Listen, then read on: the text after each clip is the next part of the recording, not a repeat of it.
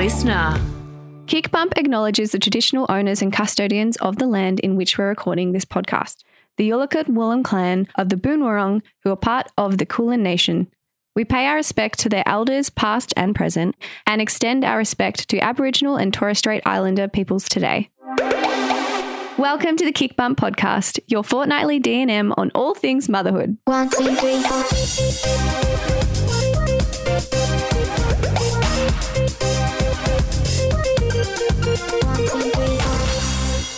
Hello. Hi. Do I have a Harvey update for you? Coming straight in. Well, so what's happened is... How old's Harvey? He was two in May, so okay. I stopped calculating how many months he is. It's he's 2 and a bit. I appreciate that because when they he's say 27 and a half months. What? No, just know. go with it goes like this. Months up until a year. Yeah. Okay. Then it's round up or round down to 12 or 18, but don't say 18 months, say a year and a half. And then after that, it's 2, 2.5, 3, 3.5, and so on. I agree. So he's almost 2.5, I think. Yeah, cool. That's what I'll do. And what we've done is we've taken the side of his cot down. Oh, yeah. Meaning he's kind of got like a little big boy bed. And the reason being is for the longest time, he has never, ever tried to get out of the cot. And I heard all these stories like in our KICBUMP community about. Yeah, people climb out of the, I mean, kids climb apparently out of the I did too. Yeah, so I was waiting for it. And he just never did. However, lately what he's been doing is he's worked out how to take his sleep suit off. So he was taking that off. What's the purpose of them, by the way? Of the sleep sack? Yeah. So it's because of SIDS and safety around like suffocating and stuff at night. They recommend that you don't use blankets up until a certain age. That makes sense. So instead of blankets, it's like a way of keeping them warm. That makes sense. And they can like move around, but it's never going to go over their head. Yeah. So that's what it is for. And I think like some people move into blankets like from 2, every kid's different. Harvey still doesn't know what to do with a blanket, as in we've had one night where we were away and we actually left his sleep sack in an Airbnb and there was one night that we weren't there. So we didn't have it with us and I gave him a little blanket. He was old enough. This was only like a month or so ago. And he just like kept kicking it down and then would get cold and call out to me and I'd have to like pull it back up and tuck him in. Why am I not trapped in the little suit? That's cute. Yeah, so at some point we'll have to make that transition, but I think when it's maybe warmer at night we'll do that. But anyway. I just had a flash of Laura when you were talking to her about getting Harvey a pillow and she was like, I don't care. And then I imagined her sitting here right now hearing about the blanket and she'd be so over it. I don't think she'll be listening to this episode. 100%. But I ended up going to our community about this for like what to expect in this phase, because now that he's upstairs in our house and we're downstairs. So now that he can get out of his cot, he can also open his door. So he's like getting all the way to the stairs and coming down. Yeah, okay, because I was going to say, what do you have stairs-wise? Do you have like one of the little kid gates or anything? We don't, and he's really good on the stairs. Like he's never been that kid to kind of like rush down the stairs or like fall over or whatever. My concern was if he like wakes up from a nightmare or whatever and I don't hear him on the monitor and he tries to walk down the stairs like half asleep, and then that's a bit of a different story. Yeah. But I felt like weird because people were like, why don't you put a lock on the door? And I was like, that's weird. I feel like weird locking my child in their room. You know, it's just like mentally it doesn't feel right. But keeping them in like a cage-like bed is. Cage bed, fine with.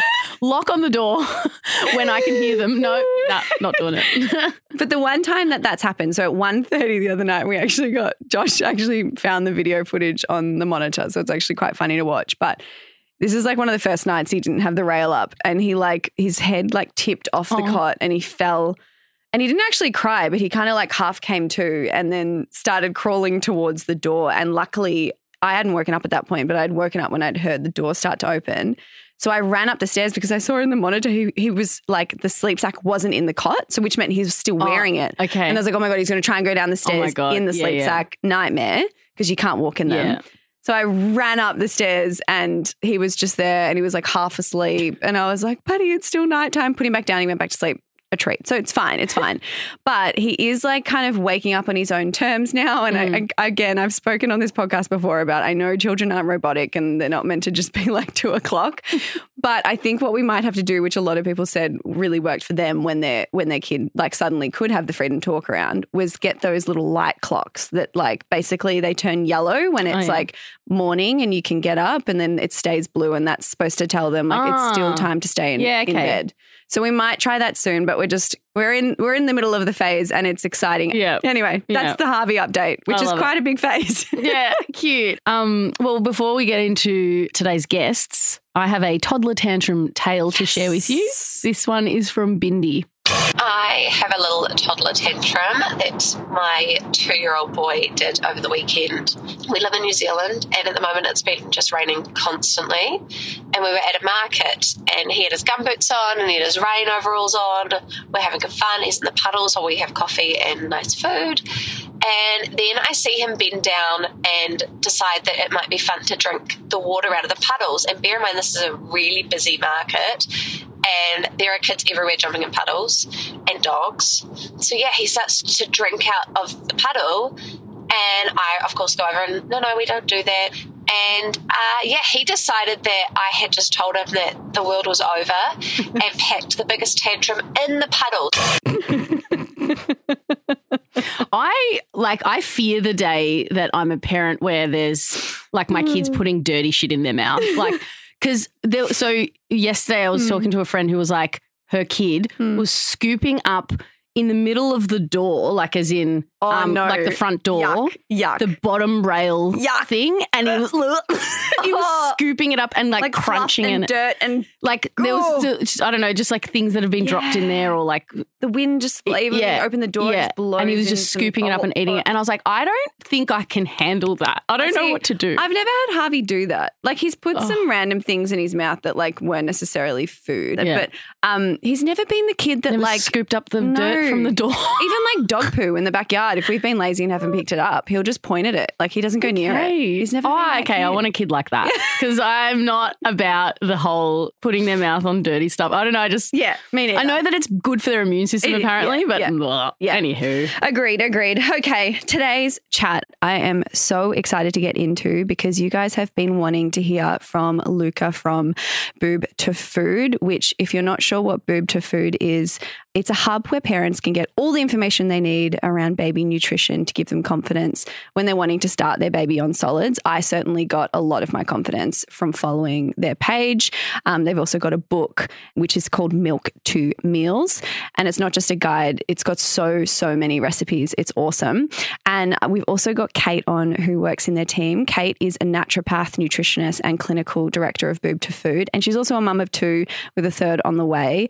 So Luca and Kate together talk through basically how Boob to Food started, why it started, and also give some great tips on weaning your baby kind of into solids and whether you go spoon-fed or baby-led weaning. A lot of questions that often come up in the community I tried to ask in this chat. So I hope you guys find it as insightful as I did. I also feel like there was a few moments where I was like, I really needed this kick up the butt. He's like over 2 now, 2.5 as we've discussed. And there were still some things that I've kind of kept in our habit for a little bit too long when it comes to, kind of his independence with food and stuff like that. So I found it really good and I learn a lot, even though I do follow them. So I hope you guys enjoy this chat as much as I did.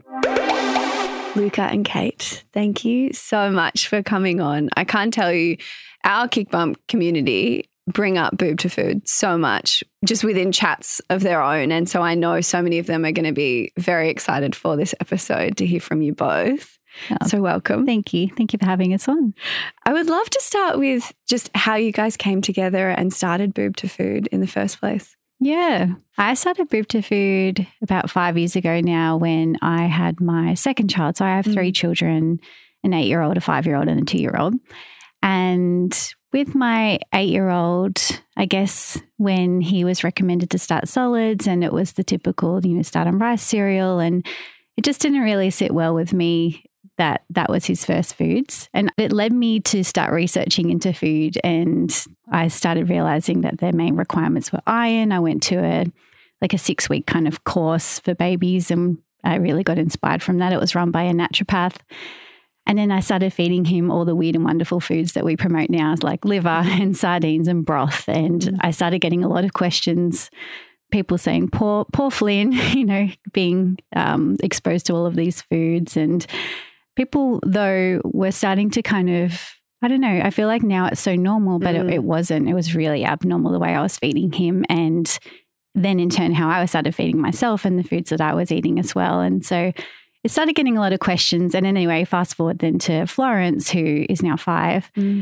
She was always on the very small side. She is still on the very small side. And so when I went for her 4-month checkup, we were recommended to start her on solids at 4 months, even though she was absolutely near ready to start solids. Yeah. She was not sitting up at all, no signs of readiness at all. And I knew that the guidelines were 6 months. And so when I rebutted that, they didn't really have a very good answer to give me. No evidence base. It was just what they had learnt when they were, when the doctor and the nurse were at school, at university. And so I just thought, there needs to be some more education around this. And then again, she was recommended rice cereal. And I just thought, no, I'm going to start just sharing our journey. It was on the kind of early Instagram days. So 5 years ago, there wasn't a lot of businesses or anything on there. And to be honest, I did not ever think it was going to be a business. I just started sharing some foods that we were making her. And then more importantly, the why. Like why I'm giving liver, why I'm doing this. And I had no nutrition background. I am a midwife and a nurse by trade. And so, I have some health background, but not a nutrition background. So this was kind of just sharing for friends and family, honestly. Yeah. And then people just really, really enjoyed it. And it just sort of snowballed. And I've been trying to play catch up since. And now I hired Kate. When did I hire you? Like a year ago? Yeah.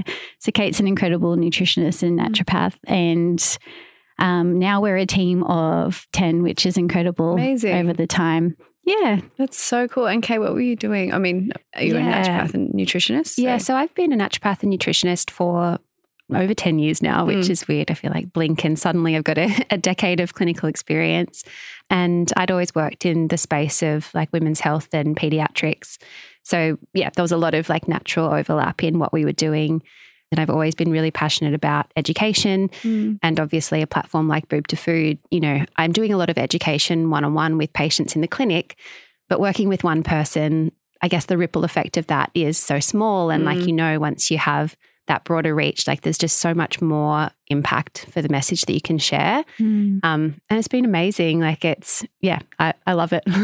Me too. Yeah, it's quite special getting to be a part of a business that does so much good for others and helping others. Luca, you mentioned in your story about when a baby is technically ready. Yeah. That 6 month, 4 month, those kind of time frames that you hear a lot about it online, and also health professionals have different kind of opinions on it. I remember getting a lot of advice from your page myself around this stage, because I think I was keen to start Harvey on solids purely just for the excitement of getting him onto solids. Like it just looked like so much fun prepping food and everything like that. I didn't know what was ahead of me. It always looks fun. Then you start and you're like, what have I done? But I thought all of the information that you guys provided about, the different signs and stuff really helpful. So do you mind going through some of those signs? The baby might be 4 months when these signs are happening, could be further along. So what are they, and what are the kind of things that people could look out for? Yeah, so I guess it's important to know that the World Health Organization, their recommendations came out in 2013, which is when they changed it it was 4 months and then they changed to 6 months. But more importantly, it's around 6 months. So I always say, like babies walk at different ages, talk at different ages, they are also ready for solids at different ages. So it's not like a magic button goes bing at 6 months and then they're ready to start, because that doesn't happen. And, I've had 3 children. They've all been very ready at very different stages. So it's more important to look for the signs of readiness. And basically, one of the ones that always sort of tricks people a little bit is an interest in food. And this does happen around 4 months of age, because they are interested in everything. So I say, if they're interested in your car keys, it doesn't mean they want to drive. Or if they pick up a piece of poo, it doesn't mean they want to eat it. Like they'll pick up anything and put it in their mouth. Yeah. It doesn't actually mean that they're ready for solids, but it's actually a really good sign. It means that they're starting to recognize that things do go in their mouth. They're starting to map their mouth, prep for reducing the gag reflex. There's lots of benefit for them playing and putting things in their mouth, and from an immune perspective as well, picking up all the bad and the good bacteria and germs. But it doesn't mean that they're ready for solids. So whilst it's a good sign, it shouldn't be seen in isolation with other signs. And so the more important signs are that they have good trunk stability and also head and neck control. So basically, and this is where it can also get a little bit grey, because I guess some babies aren't sitting unassisted by 6 months of age, which means, if you were to plonk them on the floor, some will fall backwards. Yeah, which is really common. And they might do that until they're 8 or 9 months of age. They might flop to the sides as well or forwards. That's really normal. But basically the idea is that if you were to put them on your lap or in the high chair, that they would have enough trunk stability to sit upright. So they might use their hands a little bit as like their propping reflexes should be working by them, where they can put their hands to the sides and keep themselves upright.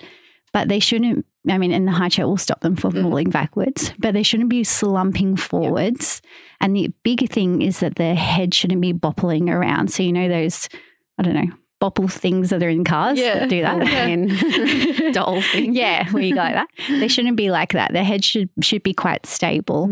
And they also shouldn't be flopping forward, because as you can imagine, if you try it even now, if you put your head forward and try and swallow, it's really hard to do. And so if their head's flopping forward, there's a really, really big increase in choking as well, because that airway is getting quite occluded and narrowed. So you want them to have nice open, stability and head and neck control, and also the ability to reach forward for the food. So even if you're not doing baby-led weaning, which I'm sure we'll get into, which is like finger food, even for spoon feeding, you want them to be in control of the meal and to be in control of how much food they want to have.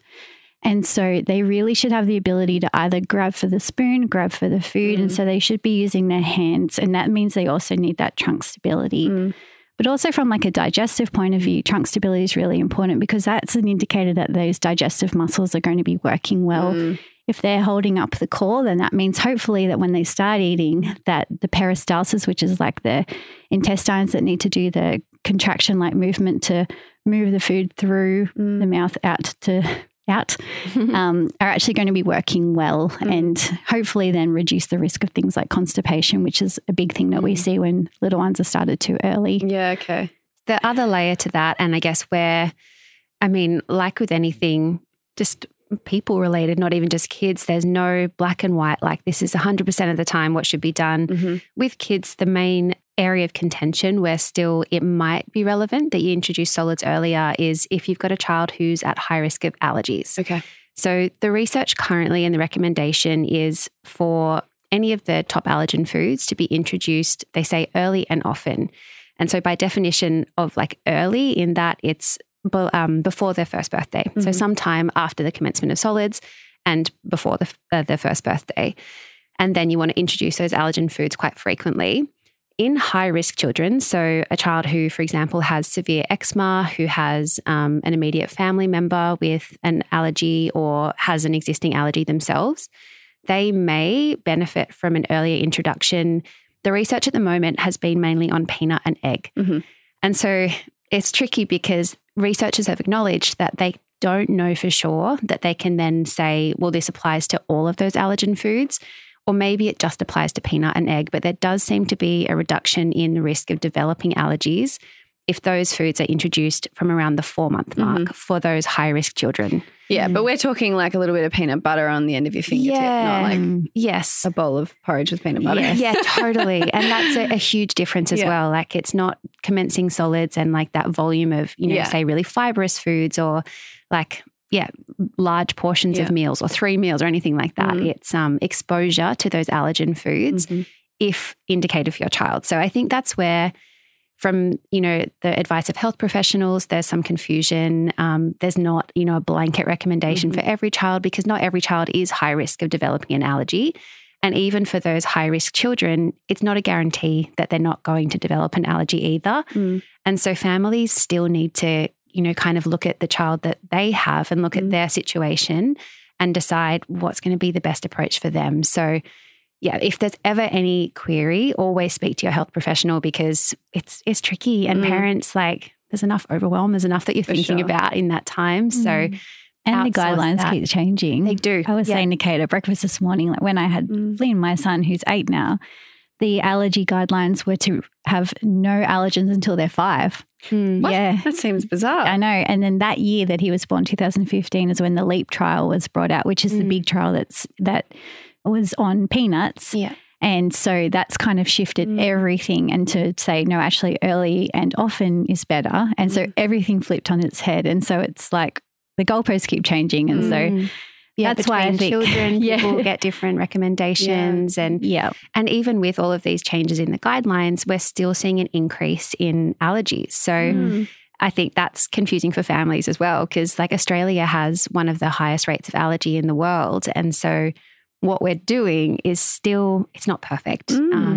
So I think looking at those individual variances and what works for your family is kind of what it always comes back to. Yeah. And getting a second opinion too, if you feel like you've been given advice that doesn't feel quite right, like Luca did. It's like, you know, rice cereal, I don't know, it doesn't sit quite right. Like you can look into it further. You can ask for, you know, a second opinion or additional support. I think that's a great tip, because I feel like as new mums particularly, you tend to question everything that you do and think. And then obviously you would hope that when you do reach out to a health professional that you can trust them. And then I feel like anytime that I have still felt off about something, like be okay with that feeling. It's like you are very in tune with your baby and what's going on. So I love that tip to get a second opinion or look into it yourself even more if you feel, because it's more often than not I feel like we are actually on it.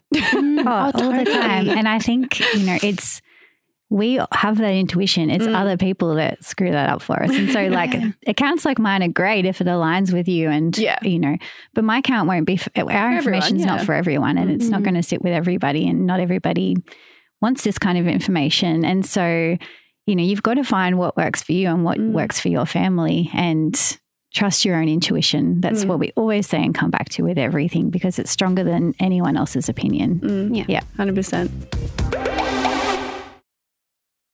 When it is time to start solids, something that you were speaking to earlier, and a lot of what you share is the kind of types of foods. And it's not, I suppose, maybe what traditionally people might have been first introduced to.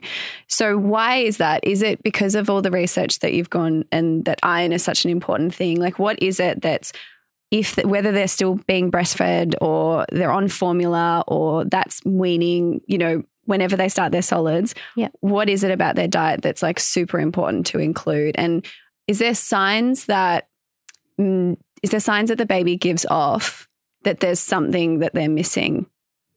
I asked a really roundabout question. No, it's good. You know what I find super interesting when you say like that it might not be the foods that were traditionally recommended. I think they actually were the foods that were like, if we think traditionally, way back, probably. They were the foods. And so the introduction of things like rice cereal, that was only fairly recent. Like that's the modern introduction. The main thing that, you know, when we're thinking about the most important nutrient requirements for infants starting solids, because they consume such a small amount. So we talk so much about nutrient density and wanting to like really get bang for your buck for that tiny bit that's going in, whether you're doing finger foods, whether you're doing purees, like you want it to be nutrient dense. And the biggest nutrient requirement is iron.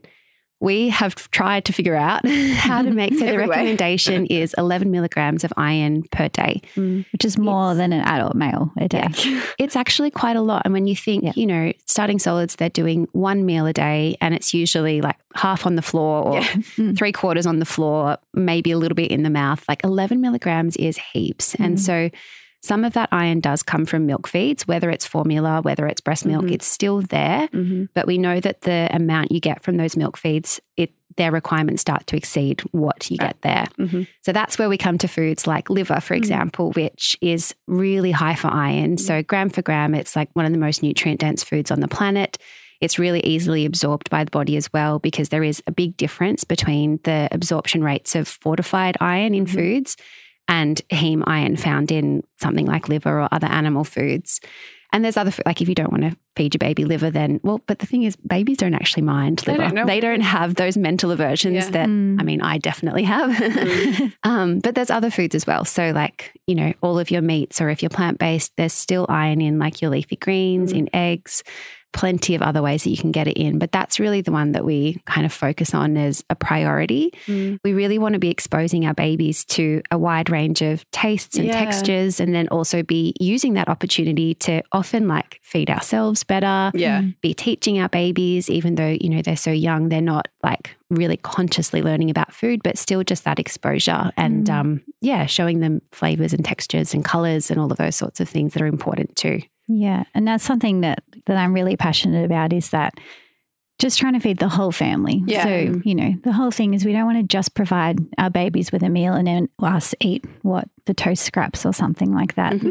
If we can make a meal that can also feed baby, that's going to be so much more beneficial heading into the toddler years, as you would know now. Like if you can share a meal with Harvey, that's a lot easier than you having to make him separate meals. And so doing that from the get-go is so important, I think, and eating together. We get so many questions like, my baby won't eat. My baby doesn't know what to do with food. My baby just throws it. They spit it out. But like so many things. And our answer is always just sit with them and eat, because so often we either spoon feed them and so they're not watching us, or we'll give them food while, and of course we have jobs to do and we can't always sit with them. But, we'll prep dinner while they eat, or we'll clean up while they eat. And they never get the opportunity to watch us eat. And so how are they meant to learn how to eat if they're never watching us? Like they learn to talk from watching us walk. They have to also watch us eat. And eating the same thing, so we can talk to them about the food. So we can, say, isn't this crunchy? Isn't this, look at this red food. This is cold. And mummy crunches and mummy or daddy, we bite the food and yum, yum, chew, like just talking like that. That's how they're going to learn. And so that starts from the get-go, and it starts from sharing food from the get-go if you can. And if you're spoon feeding, that might be pureeing what you're eating, which is totally fine. But it's still the same food, hopefully. Yeah, it's great because I've more recently we've tried to make that switch of doing that, because hubby's always had a very early bedtime. And with me going back to work, it was very rare that I would make it home in time for us to kind of all sit down for dinner and enjoy it. So usually I'm getting home towards the end of his dinner. Yeah. But what we're trying to do more now, especially over weekends and stuff like that, is have that time. And it's interesting. He eats, I don't want to say better, because like he'll eat however he wants to eat. But when we are sitting together, he's into it more. He's more engaged in it.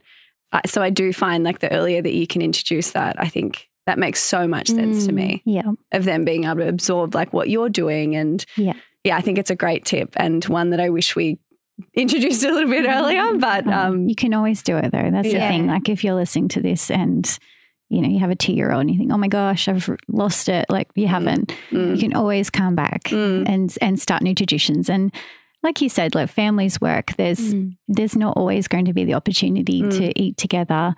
I do say though, and this sometimes is a little bit of like a harsh word, I guess, but a lot of the time, one parent is working, one parent is at home. The parent who is at home, because a lot of parents, like you were saying, come home too late to make dinner time, especially with our little ones who might be eating at 5 o'clock. And so, we all eat at 5 o'clock now. 5 o'clock dinner. Anyway, that just happens. Unfortunately, you just start eating at 5. But is more important than one parent, doesn't matter who, or one adult eats with the child. And I always say, like, that sounds, rough for the worker who's then come home and has to eat on their own, but you're not relying on watching Josh eat to learn how to eat. True. Like he could then have a cup of tea with you at the table and still have the conversation and everything. But it doesn't mean that, like Harvey should be the one that watches him. But it doesn't have to be at dinner time. Like it can be lunchtime, it can be breakfast. It doesn't have to always be dinner time, but there's so much research about family meal times and the importance of it and the benefits of it. There's just so much on it. And I think it lays foundations for so much more than just the food as well. It's like as kids get older and, they're at school or whatever, it's that conversation and connection as a family and having that time that you're trying to prioritize is such an important foundation if you can prioritize it somewhere in your week. Might not be every day, but somewhere. Yeah, starting on the weekends is a good idea. Yeah. And I found it's also the best way for him to be introduced into different types of foods, because when I'm prepping for him, I have like my go-tos that I will just fill the freezer with like prepped lunches and stuff for him. And so often that will result in like that's what he's having for dinner, and then we're only cooking once for the family. But when we do get to cook together, that's when he's getting introduced to all those like different foods that aren't my go-tos for meal prep. So it is great, and the earlier you can do it, I would, if I could do it all again, I would have done it earlier. And it's just special as well. I do agree. It's like that family time we actually get to connect with each other. Speaking about feeding and everything, I would love to go through spoon-fed versus baby-led weaning. I know everyone goes through different different directions with this one. And there's a lot of like pros and cons to both. We did a bit of both, to be fair. And we still to this day do a little bit of both, depending on his mood.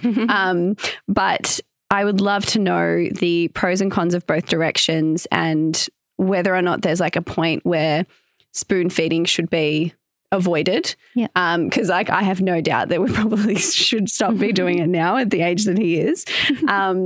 But it's like maybe it's one of those things as a parent. I feel like it's like my way of keeping him a baby. It must sound so silly, but it's like I don't want you to not need me. No. Would love just your thoughts, especially I think within that kind of like first year of eating solids. This is the thing, there's pros and cons to both. So there's really no right and wrong. There is what suits you and your family.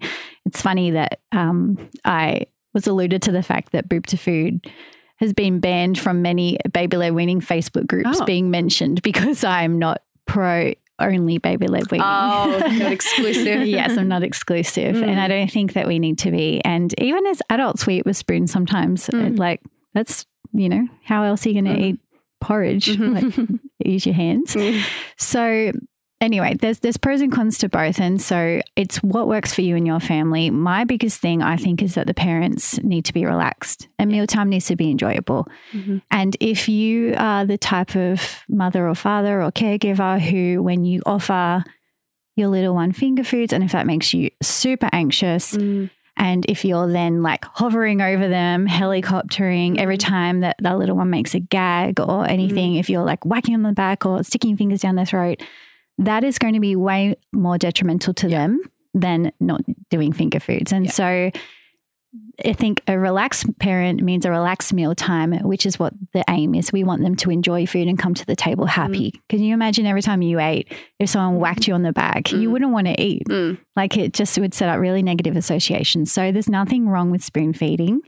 There's other benefits to spoon feeding too. Like we can often get like they'll have their intake usually is more. And so, we can usually make these amazing purees full of all sorts of things. There might be some foods that, like meat that sometimes are a little bit hard for babies, and puree can be a really great option for that. There's lots of benefits to it. I guess there are also some downfalls though, predominantly if you do it for too long, like you mentioned. And so you're not really being exposed to different tastes per se. Like a lot of purees just kind of start tasting the same. Textures is the biggest one though. So there's an amazing, like the Solid Starts app is incredible. It's free and it shows you how to prepare any type of food. So like even for like the different kind of stages where they're at too, I found that really useful. It's an incredible app. Such a good resource for everyone. So I highly recommend that app. If you were to continue spoon feeding, and the recommendation is to try and swap over by at least 9 months of age. Doesn't mean fully, just at least start introducing some finger foods by then. Even though babies will gag quite a lot in that first few months, it actually doesn't stop them gagging. So they'll still do it just later. And the problem is when they start gagging later in life is those protective mechanisms that our body has to prevent against choking start to diminish. So, for example, the gag reflex is really far forward in a baby, way further forward than ours is now. And so you might find that they'll put something just in their mouth and they'll gag. And that's a good protective mechanism against choking. And basically, like I talked about when you're starting at around that 4 months, when they start putting stuff in their mouth, that'll start to desensitize it and move that gag reflex back further. And then as they get older, it gets further backwards. And so then when you're starting finger food, say over a year, that gag reflex is a lot further back, actually closer to the airway. I get it when you're first starting, and if they first do the first few gags, it's pretty scary and they still seem so little. But by 9 months, you've been doing solids for 3 months by then. You feel a bit more confident and you can just slowly start to introduce some finger food. So you can also do what you did though and offer both from the get-go combination. And that's what I did with my children because like we mentioned, some purees you can make really nutritious and I wanted them to have that option. Or you can just do finger foods and not ever do spoon feeding. And that for some people will be also a great option. So it really just depends on what works for you and your family. There's really no right or wrong. The only thing I would say with spoon feeding is, like we mentioned, there are some disadvantages, but you can make it better. So, for example, with offering them the puree on the spoon, let them be involved with that. So I talked about earlier how we really want them to be in control of the meal. And so we want to let go of the here comes the aeroplane, force feeding. They need to be the ones that bring their mouth to the spoon. So one disadvantage of spoon feeding can be that there's the chance of overfeeding them and them losing, I guess, that like appetite regulation. And then there's also, I guess, disadvantages to finger foods too. And so one might be that increased risk of gagging. There is an increased risk of choking if you're not offering foods in appropriate ways. And so just getting educated on that. And I highly recommend doing a first aid course for any parent, just so that you know the difference between gagging and choking. Gagging is so developmentally normal and we don't want to interfere with that, but it can be scary and is often misinterpreted as a choke that happens. Yeah. No, that was great. Thank you so much. Because I think there's a lot of, unfortunately, there's a lot of judgment and pressure when it comes to these kind of things, as there is a lot of different things within parenting. And so it's nice to know that obviously both are fine to do. Yeah. And to just work through that, you know, as a family.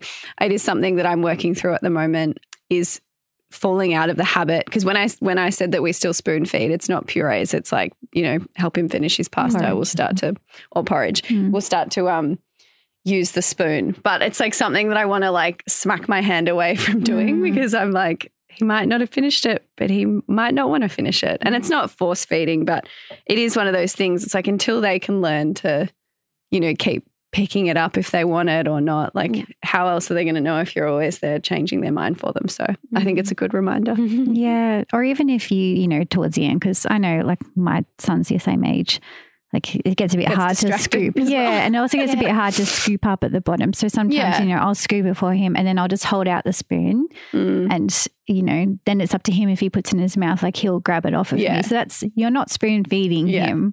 You're just scooping up her last bit. All right. Then maybe we're okay. For my 4.5. Yeah, that's totally fine. Yeah. It would be different if you're like, eat this, Harvey. And, if he says no, it's done. If he's like my son, he's flicks the spoon and you regret it because then porridge flies over there and you're like, great. He'll get his plate when he's really done and he'll be like, all done. And if I don't grab it, it'll be on the floor. Yeah. It's like, okay, you can just say it without grabbing it. Well, that's great. Thank you. And I do want to also talk about something that, again, I feel like a lot of people have very strong opinions on.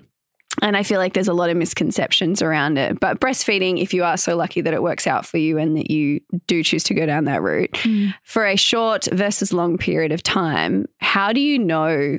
Because again, from health experts, there's different opinions. How do you know what's best for you and your baby? I think only you can answer what's best for you and your baby. No one can tell you. No one can tell you what's right or wrong. And it has to be, I guess, if you're talking about when to wean, it has to be a decision that's a mother-baby dyad decision. Yeah. No one else can make an input into that. And so there are recommendations, but whether everyone meets that or whether your baby chooses to meet that is different. So the strong recommendation is exclusive breastfeeding or formula feeding until 6 months of age. And so like we mentioned, that's when you would start solids around that age. Then the recommendation is that milk should remain the priority, whether it again be breast milk or formula, until 12 months of age. So that means that food should be in accompaniment with the milk. So food shouldn't overtake milk, and this is something that gets brought up a lot and twisted a lot. Food shouldn't overtake milk. It'll be a gradual, you shouldn't have to think too much about it. That's the problem. We think so much about things.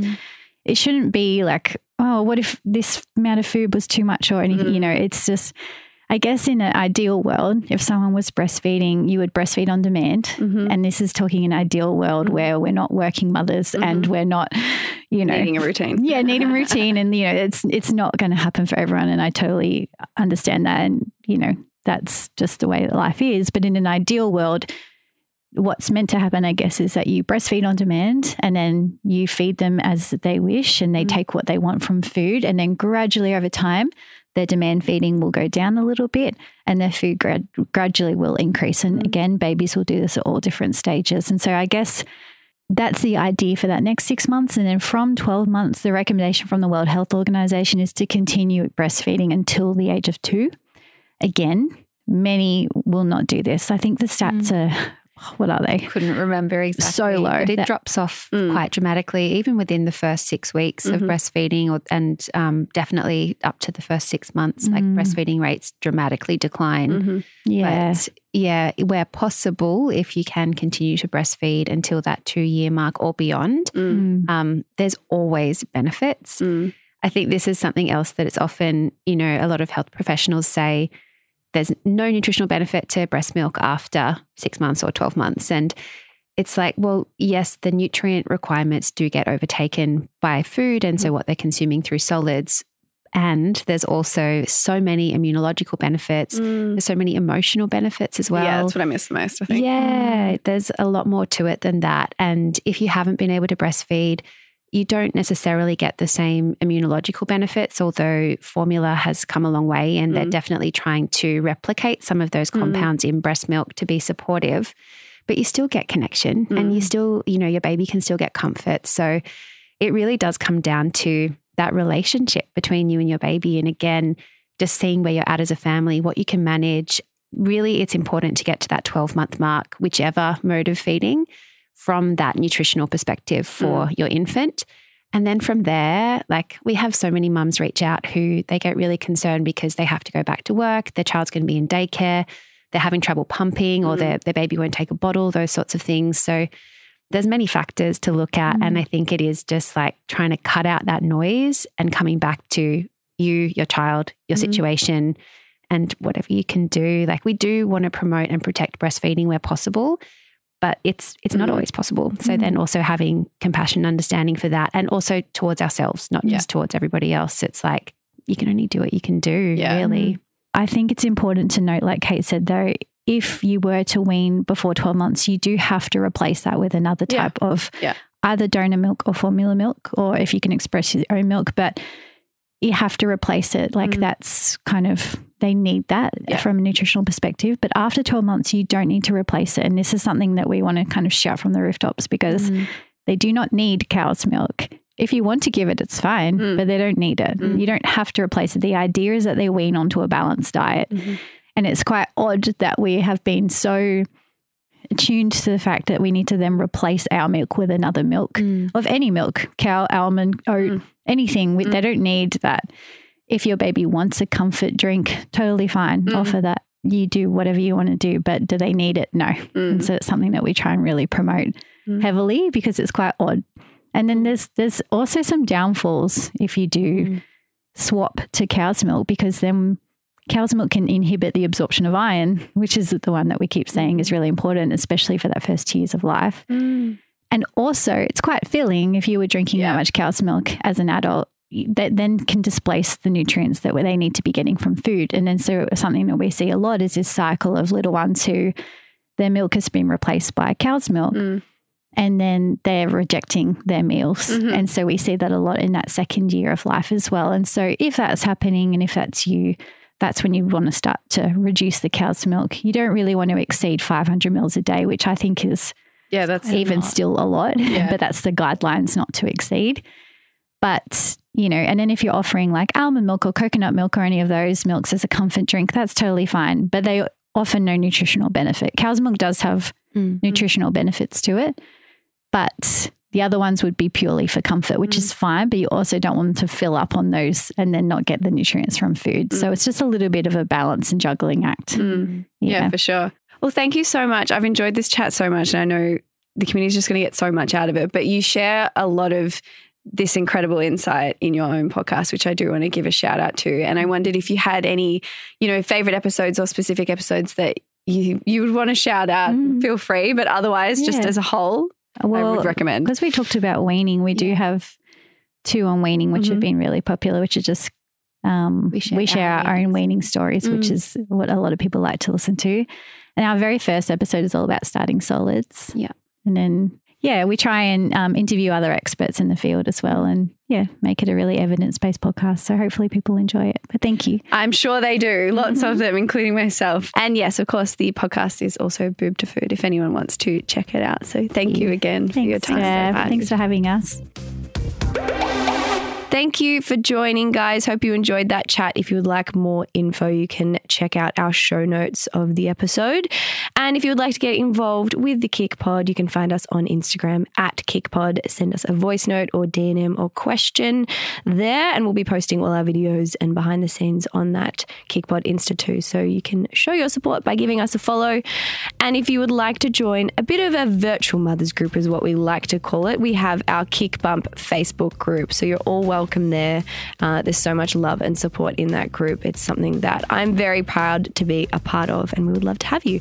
If you would like to learn more about Kick, you can head to our website, kickapp.com, or you can head to the Apple Store and Google Play Store. And if you'd like to join Kick, we have a 7-day free trial. We will be back in your ears very shortly. Bye.